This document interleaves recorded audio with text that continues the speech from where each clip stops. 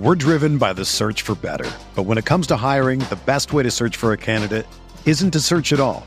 Don't search, match with Indeed.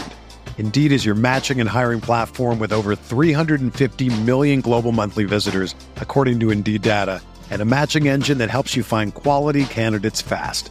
Ditch the busy work. Use Indeed for scheduling, screening, and messaging so you can connect with candidates faster. Leveraging over 140 million qualifications and preferences every day, Indeed's matching engine is constantly learning from your preferences, so the more you use Indeed, the better it gets.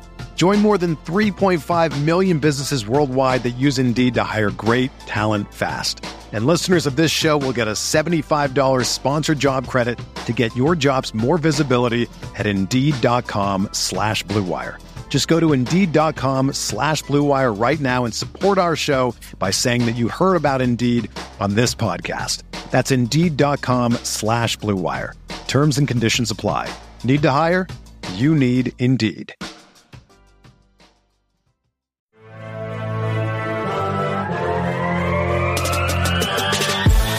Minutes a day, 365 days a year. This is the Pack-A-Day Podcast.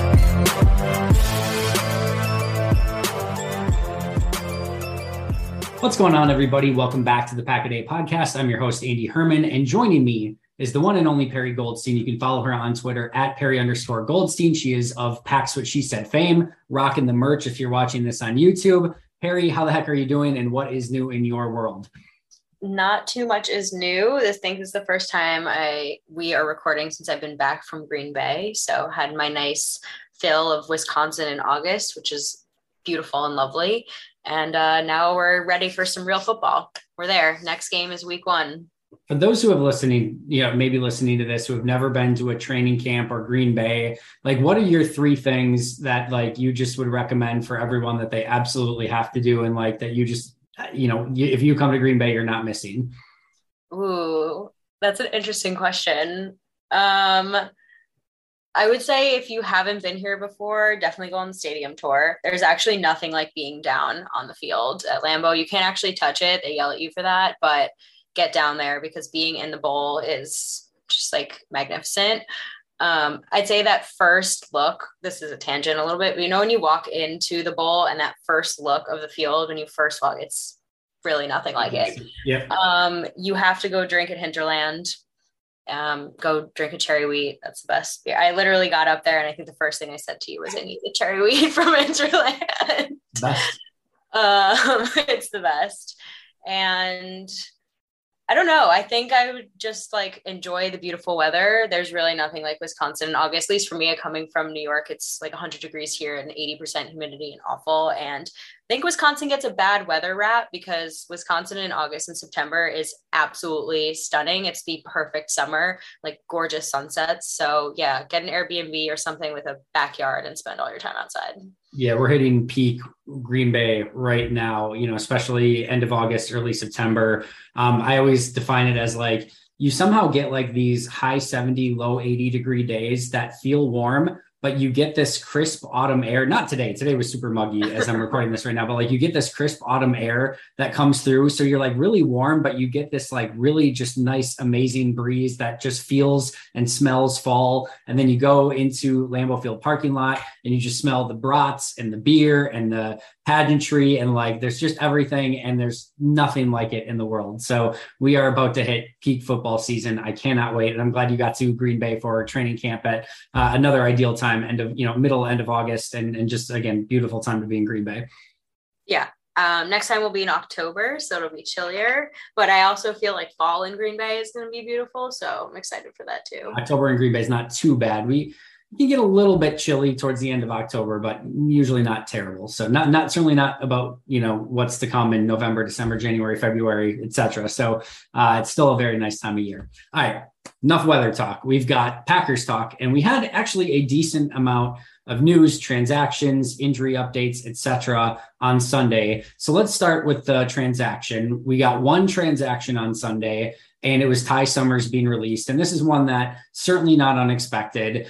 This is a player who has had his opportunities on special teams. He's had his opportunities as a linebacker. He was running sixth on the depth chart at inside linebacker. They only had 6 inside linebackers on the depth chart. He was running number 6. I know he actually played the most special team snaps of anyone, which I think maybe would give people a reason to believe that, like, why are they getting rid of one of their core special teams players if special teams is so important this year? And they're going, they were giving him snaps on special teams in games. In practices, he was not involved in the core special teams groups basically at all. So this is not surprising. What was your takeaway when you saw the release of Summers on Sunday?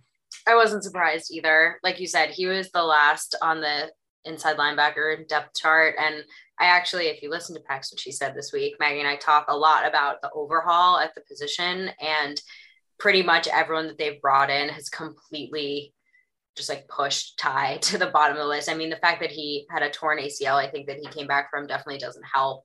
And he tends to be a little injury prone. And I think if you're going to keep a guy just for special teams hasn't really even been that great, right, in the last couple of seasons. So it just felt a little inevitable. I did appreciate the way they did it. It felt, at least the way LaFleur kind of described it, is they didn't want him to go to practice, potentially hurt himself. They really hope that he sticks to another roster and kind of gave him the time to reach out to another team. So I found that to be a very respectful thing to do for a guy who's been on the team for quite a number of years. But yeah, not surprised. Future Minnesota Viking or Chicago Bear Ty Summers right now. Just seems to be how it goes. I don't know how you feel about it. And we should always preface this. And I should have prefaced this yesterday when I went through my 53-man roster predictions as well. Never cheering for anyone to get released, never cheering anyone to get cut. I hope all these guys land on their feet, even if it is with Minnesota, Chicago, etc. These guys give everything and they're all to entertain us and to be the best Packers they can possibly be, even if it's only for a training camp. And again, I want all these guys to be Hall of Famers. So I'm not wishing ill upon anyone. The one thing that always is a little bit weird to me in these sort of situations, and I'm sure they had their reasons, right? And maybe Ty Summers and his communication on defense was really integral to the third team defense or something, and they just needed that guy to be able to call plays with the threes or whatever that may be. I don't know their reasoning, right? But the writing on the wall for Ty Summers has been there for weeks now. I didn't think he was going to make the 85. I really didn't think he was going to make the 80. And then he made it this way. And then they immediately released him even prior to the rest of their 53-man cutdowns. But what I'm sort of weirded out by is why play him the 43 special team snaps in a game? And why give him 76 defensive snaps and a bunch of reps in practice if you sort of know that this is going to be what I think they knew was going to be inevitable anyway? It would just seem to be this is a GM and a team that has found guys like Rasul Douglas that have been on the scrap heap, that have found these type of players that come out of nowhere. Look at friggin' Mike Abernathy. And we'll talk about him in just a little bit, but that is a guy who did not have a job, late or middle to late into training camp, right as the first preseason game was starting. And they find him and he's looked really, really good so far, to the point where we're having conversations as if the guy can make a 53-man roster. Was there not any other inside linebacker that you would, because he's not going to be on the practice squad either. If you're letting him go now to find another team, you're basically saying he's not is there not another inside linebacker that you could have at least taken a look at and given those 76 preseason snaps and 43 special team snaps to see, hey, maybe we can stumble upon that next guy again? That's the only thing that weirds me out about this in any capacity.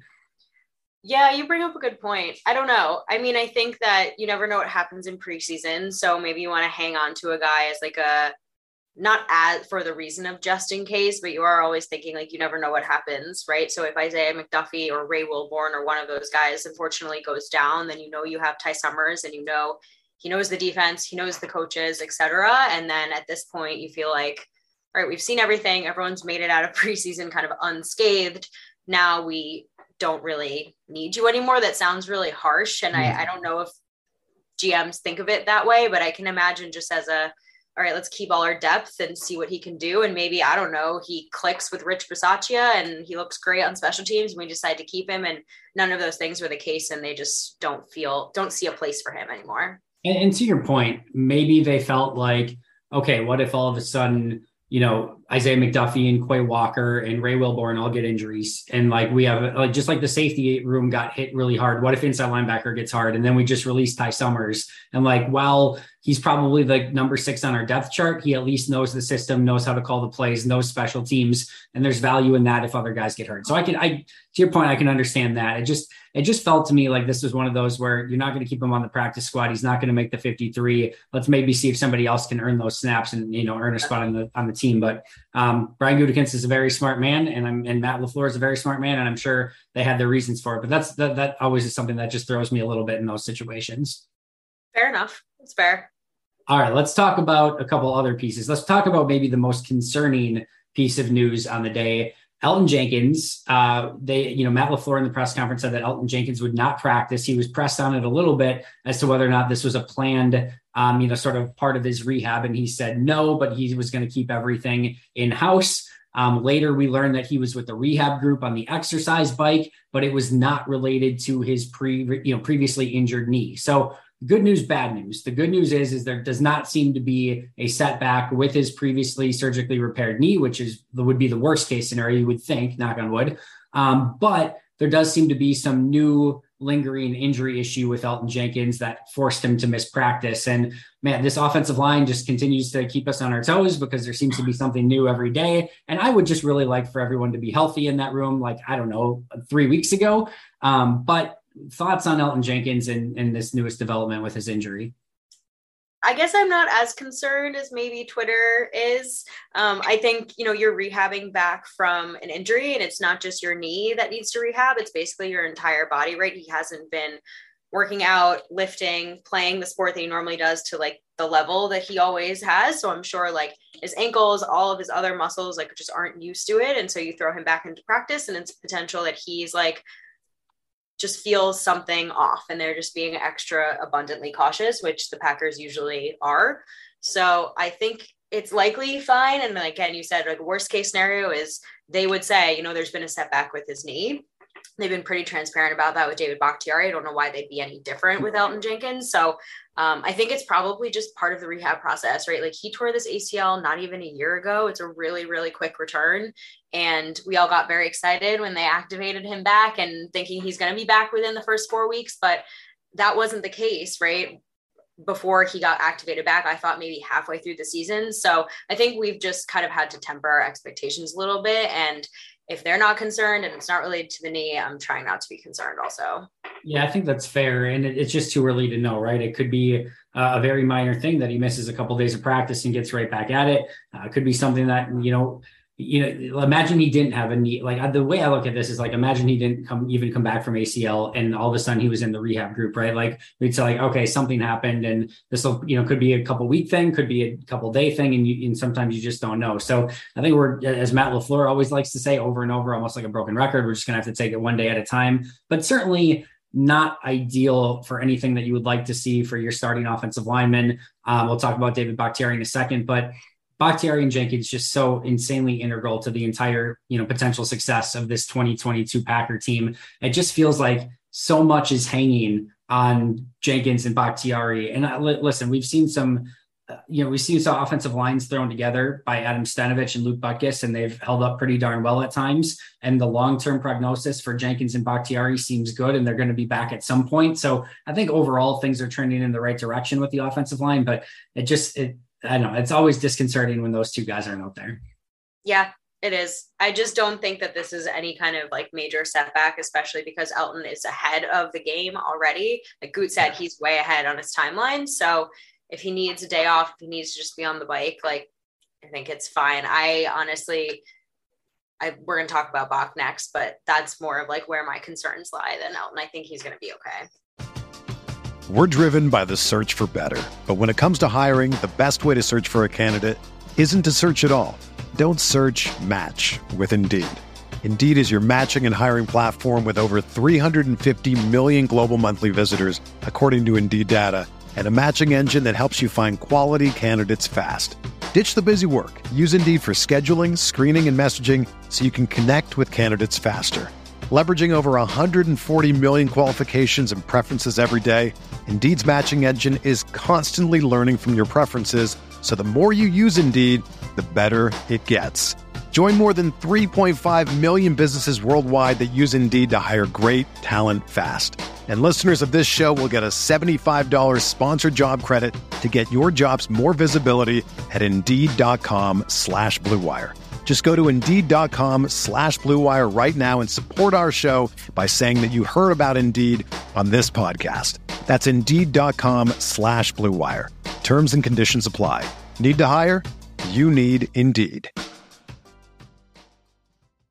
Fair enough. Let's talk about David Bakhtiari, because we did get good news with David Bakhtiari for the most part. He did return to practice, was with the team. Remember, he did individuals for back-to-back days and then took a day off as part of the process, and then clearly didn't play in the game. And then first day back at practice, he was back. So I think that is a good sign overall. And I would not have expected, like, when he came back from practice, I wouldn't have expected just like he was going to be every day nonstop. Like, that wouldn't make much sense in my opinion. I'm not a doctor, but like, you would think you'd want to give him some baked in rest days in there. So the fact that he completed 2 days back to back, took a day off, then had some rest time, and then was right back at practice on Sunday, I think that's ultimately a good sign. Still just individual drills, but either way, you love seeing Bakhtiari out there in any capacity at this point. Yeah, consistency is definitely the key that you're looking for. Like, he's stacking days of practice, which means they feel like he's strong enough and his body can handle doing that. So it's slow and incremental still, but it's getting there, which I think like we're trending in the right direction. It's just a matter of how quickly can he get back to form where they feel like he can not only practice every day, practice with the team every day, and then potentially, hopefully, play in a game, and not play in a game like the Lions last year, but actually play in a game where he feels good enough to be playing and practicing consistently. That would be awesome. So let me ask you the impossible question. If you had to put odds today on when David Bakhtiari and Elgton Jenkins return to the team, like like each of them separately, like each of them individually, like what's your sort of like prognosis of where you're leaning right now, of what you're sort of hopeful for? All right, let's look at the calendar, because we've got almost two exact weeks until week 1.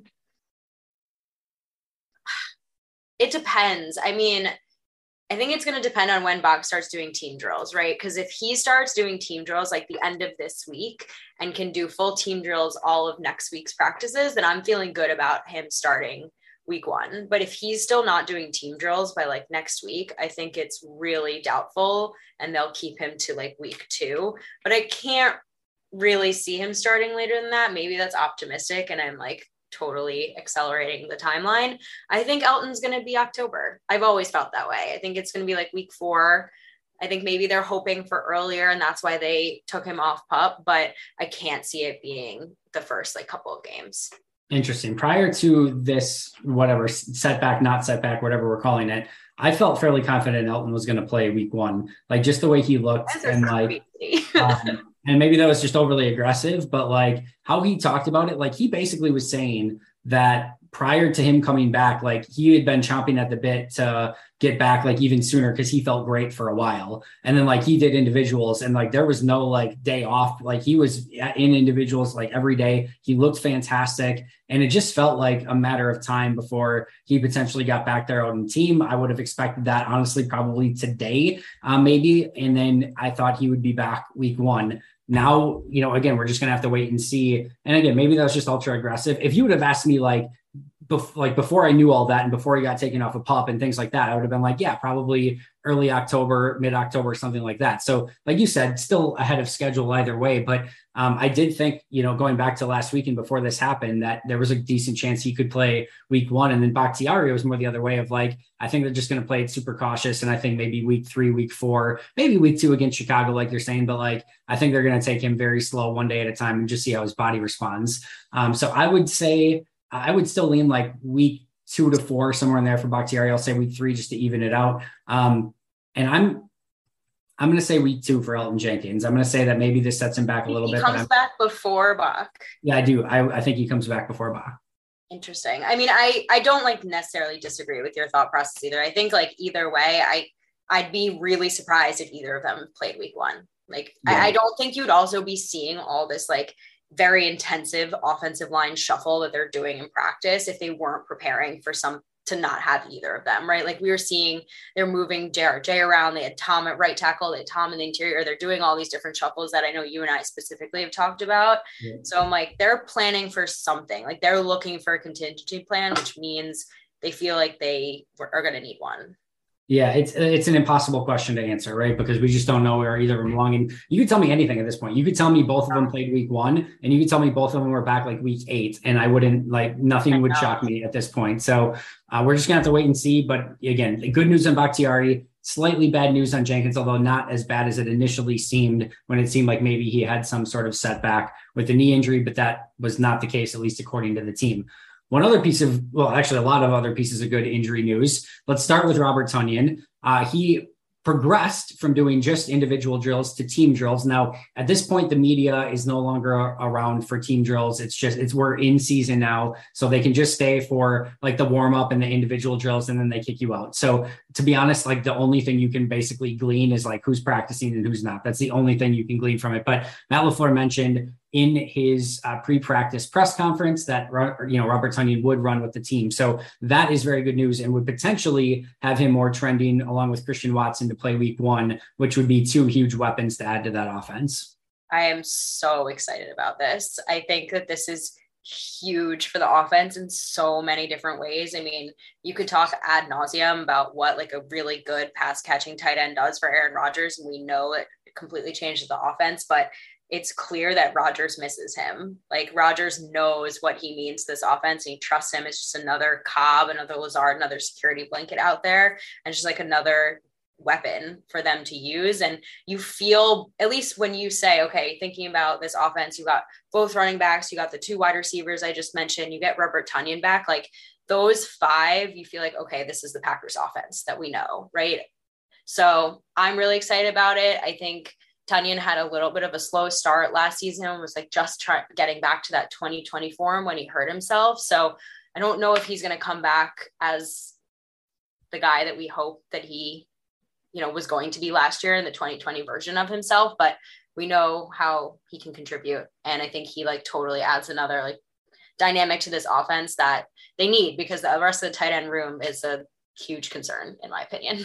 I think the nice thing about Tonyan is like where I worry is like if you have a player who is either like 4.240, 4.340 speed guy, or like was just super dynamic with cutting in and out and like making sick cuts and those sort of things. That's the type of player I'm really concerned about. Now, maybe maybe Tonyan loses a little bit of a step, but like that's not how he was beating people anyway. It wasn't like he was winning with speed or winning with ridiculous, agile moves or anything like that. So I think not that to say we can just expect him to come back and be the same guy and play 60 snaps and everything like that. But I do think he knows how to uncover in the end zone. I think he knows how to uncover on zone defense, big third downs and just have a big target over the middle of the field. I think he can bring that to this team. And I think that was something that was really missing when he went out of the lineup a season ago. And as you mentioned, trust for Aaron Rodgers is everything. I've said forever, this is going to be a quarterback who wants Randall Cobb, Sammy Watkins, Allen Lazard, Robert Tonyan, Mercedes Lewis, Aaron Jones, and AJ Dillon. Those are the 7 guys he's going to want on the field. They're going to put in Dobbs. They're going to put in Watson. They're going to maybe put in Amari and some of those guys from time to time.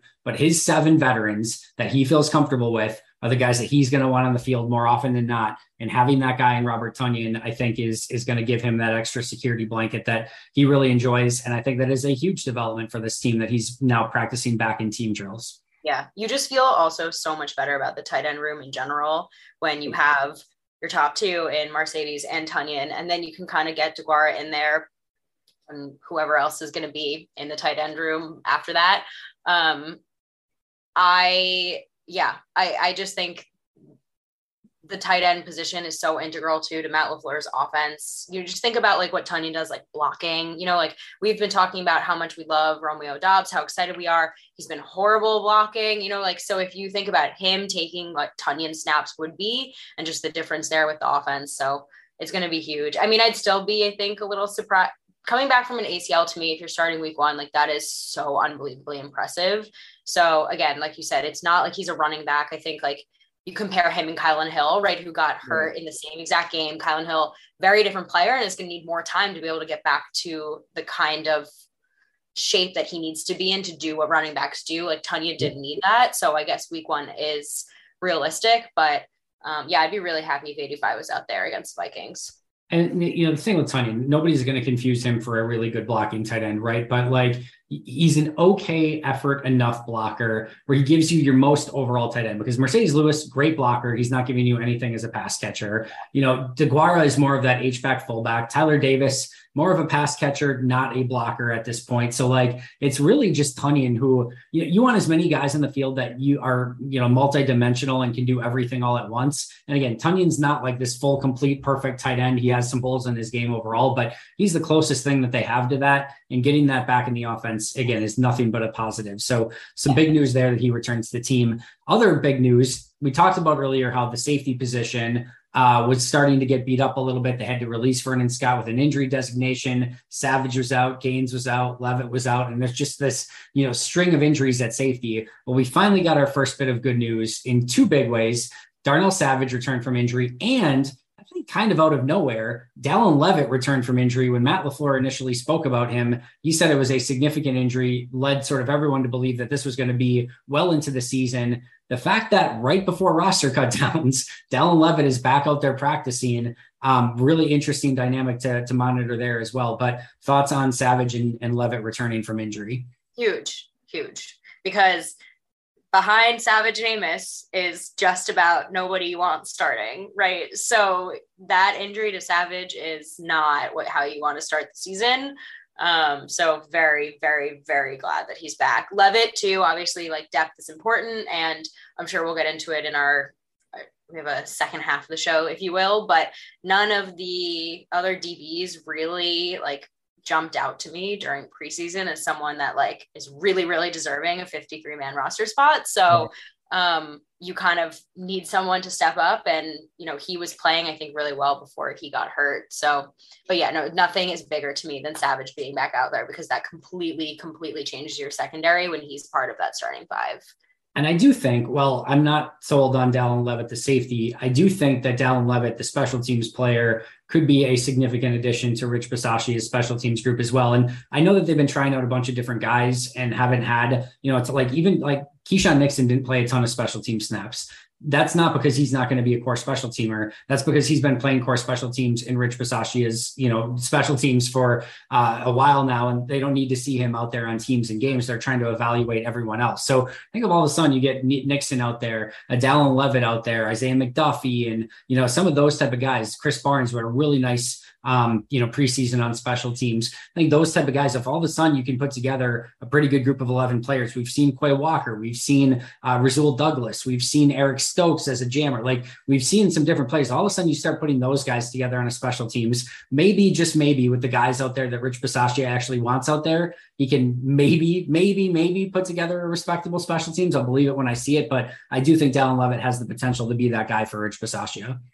I'm so sick of talking about special teams. I need the Packers to just be like competent so that I don't have to talk about this anymore, because I just am so over it. I've said it forever. If they can just be like the 25th best special teams, we don't ever have to talk about it again. Just don't be the 32nd worst, awful, beyond awful special teams. And we can talk about literally everything, because nobody wants to. I just don't want to talk about like how the fifth cornerback is going to make the roster because he's a better gunner than any, I have done my best to ignore special teams forever. And I think, who else has the Green Bay Packers? Yeah. I think everyone. Rich has the magic touch. I don't know. Exactly. But no, I'm with you. I don't think anyone wants to hear about it. I think anyone wants to talk about it, but I feel like we just have to, because they've been so freaking bad. And maybe Dallin Levitt can be the guy that helps unlock a 28th best special teams rather than a 32nd. It'd be great. Just amen. We don't have to talk about it again. All right, 3 other players who did not practice, all who suffered injuries on the preseason game, which are sort of expected. Nate Becker, the tight end, Innis Gaines, safety, and Alize Mack, the tight end. I just sort of expect all 3 of these players at this point to be released with injury designations. Not great. I thought Innis Gaines had a really nice camp. Nate Becker was kind of an interesting late signing. Alize Mack had sort of a quietly nice camp as well. But if you have injuries this late in camp, it's just sort of usually a kiss at death. I hope I'm wrong. I hope those guys are all fine, but we'll have to kind of see what happens in the next couple of days. Yeah. Yeah, not much else to talk about with Nate Becker, Innis Gaines, and Alize Mack, but hopefully they're okay and can get back sooner rather than later. And wouldn't shock me if, Innis Gaines, gets back, Nate Becker gets back, and all of a sudden, once they're healthy, Packers look to add him to the practice squad in the future. I think a couple of those guys look pretty good throughout the course of preseason. So we'll see what they ultimately do there. All right, Perry Goldstein, let's jump to, as you mentioned, part 2 of our episode today. You and I think it was Alex too, but I could be mistaken, did sort of like a keeper cut earlier in the offseason. But I wanted to revisit it today as we're right before roster cutdowns. I already did my 53-man roster projections. If you haven't had a chance to listen to it yet, it's on the audio and the video, so you can check that out. But not you, the listeners. I know you know. But anyway, I figured today we could kind of go through these fringe roster players, and I want you to make your case, and I'll make my case as well, for like why Green Bay should maybe keep the player, why they should cut them, or why maybe it just doesn't matter at this point in the process. So we'll go through our skill position players, then we're going to go through some linemen on both sides of the ball. We'll go through the edge rushers, and then we'll go through the defensive backs and kind of break it down into 4 different groups. So let's start with skill position players. There's 4 players that I want to talk about: Tyler Goodson, Samori Toure, Juwann Winfree, and Tyler Davis. So those 4 players, let me just go through some PFF grades and what they've done in preseason so far. Tyler Goodson played 88 snaps of offense with a 67.9 grade, 22 snaps of special teams with a 43.2 grade. Very bad grade. 60 is even. So 60 is like an average player. Samori Toure played 120 snaps in preseason, 65.4 grade, so slightly above average, 20 snaps of special teams with a 52.4 grade. Also not great. Juwann Winfree, 113 snaps with a 60 even grade, so almost like an exact even score, 15 snaps of special teams with a 51.0 grade. And then last but not least, Tyler Davis, 73 snaps with a 30.1 PFF grade, 21 snaps of special teams with a 51.9 grade. So none of these players graded out well on special teams, although yeah, exactly, right. All of them did play a decent amount of teams. Tyler Goodson graded out the best, followed by Toure, followed by Winfree, followed by Davis when it comes to actual offensive grades. So anyone here that stands out to you that you want to make a case for or against, that you either want to see them on the roster or off the roster, or you're just totally indifferent? I really, really want Tyler Goodson to make this roster. I've been like screaming this actually for a bit. I just think that the way I describe this on Packs What She Says, how I'm going to describe it here. Watching the preseason game, there's no starters, right? So it's kind of an even playing field for all these fringe guys to show up. And there were a few that to me just clearly stood out above the rest as just better. Like they looked like they were playing with NFL guys playing with college guys, kind of like separation. Not that I'm saying it was that wide, but like you can tell, like watching Chris Barnes, obviously the best guy on that side of the ball when he's playing with all third stringers is my example of this. That's how I felt watching Tyler Goodson. Like he was just seeing holes. He was that spin move to get into the end zone there's just some vision and some cutting and some speed. He's not like a pure speed guy. He's not like running a 4.2, but I just thought he was playing better and you could just clearly tell from everyone else. And with Kylan Hill not getting taken off the pup and starting the season injured, you need that third guy. And I just think he outplayed Patrick Taylor. Yeah, I think so too. I'm torn on all these guys. Toure would probably be the guy to make the biggest case for. I just thought that through practices, he had the big touchdown pass against the Saints in team drills to get them the win in the 2-minute. And the 2-point conversion. Had the deep ball on family night.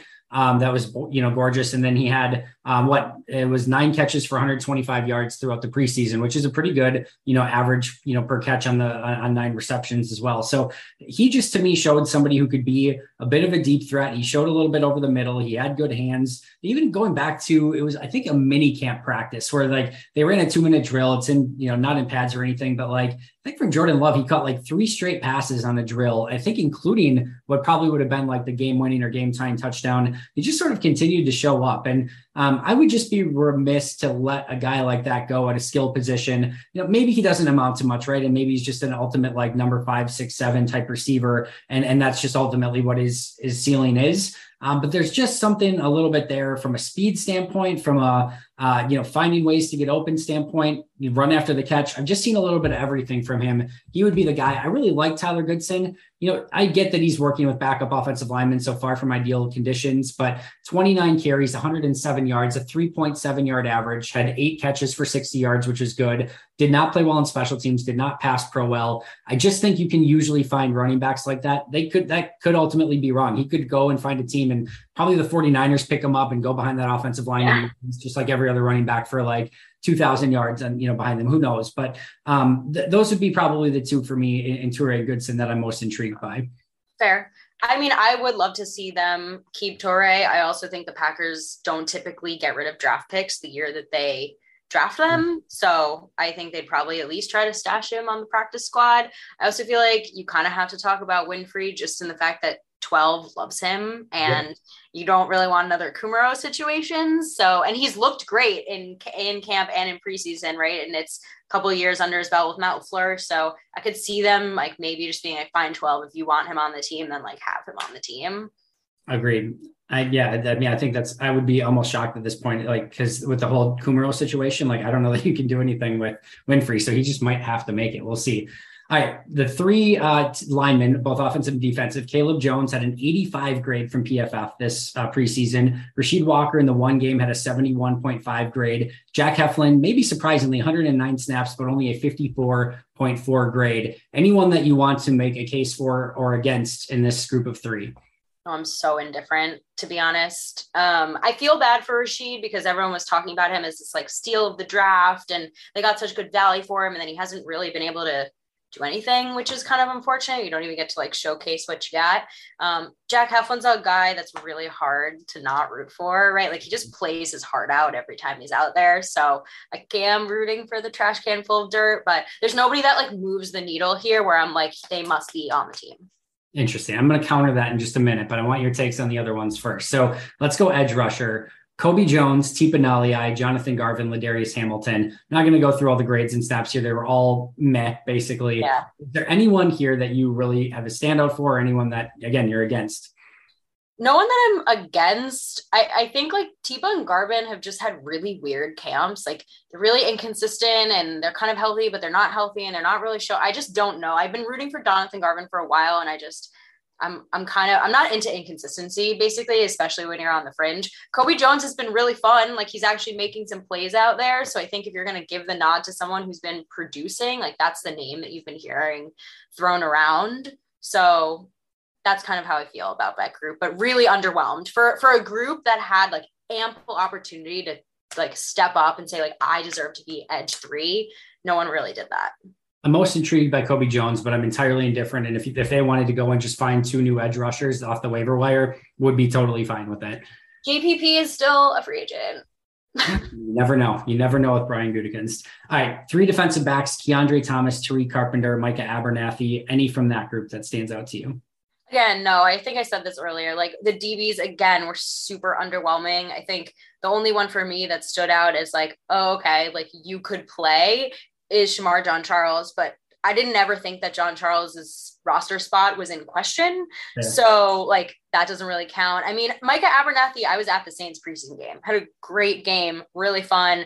And I think if the safety position is as, banged up as it's been, like you could just make the case you need the depth. And if someone's going to show up when he's given the opportunity, then give him that. But again, like really underwhelmed by this group of guys. Abernathy to me could be like this year's Chris Barnes, where they like found something. I know Barnes was an undrafted guy and Abernathy's not their undrafted guy. He was, played last year a little bit, but he's to me is like maybe they found something sort of out of nowhere. Had a 79.1 PFF grade in his 111 snaps. Didn't grade the best in special teams, so that's going to be something. But that would be the one. But again, I'm mostly indifferent there as well. But let me just ask you this before we get out of here. All the guys we listed: Goodson, Toure, Winfrey, Tyler Davis, Caleb Jones, Rasheed Walker, Heflin, Kobe, Tipa, Garvin Hamilton, Keandre, Tariq Carpenter, Micah Abernathy. You can pick 3 that you want to protect more than anyone else. Who are your 3 that you're just like, those are the 3 guys that I want?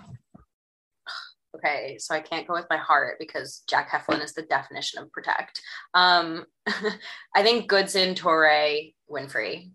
Okay. They're just the 3 that did the most, right? Like of anyone. And yeah, I think the rest, like you can find fillers from other rosters. That's so mean. No, I hear you. To me, it's Caleb Jones, Rasheed Walker, and Samori Toure would be my three. Really love Caleb Jones and Rasheed Walker, what they do. And I just think if you find developmental offensive linemen, you do not let them go. Yeah. You hold on to them like grim death, especially with the Bakhtiari Jenkins situation. Keep extras. You can add other guys to the practice squad. If anyone else ultimately gets claimed, I'm not super concerned about it. Toure showed just enough as a wide receiver that I'm intrigued and don't want to necessarily see him get claimed by another team.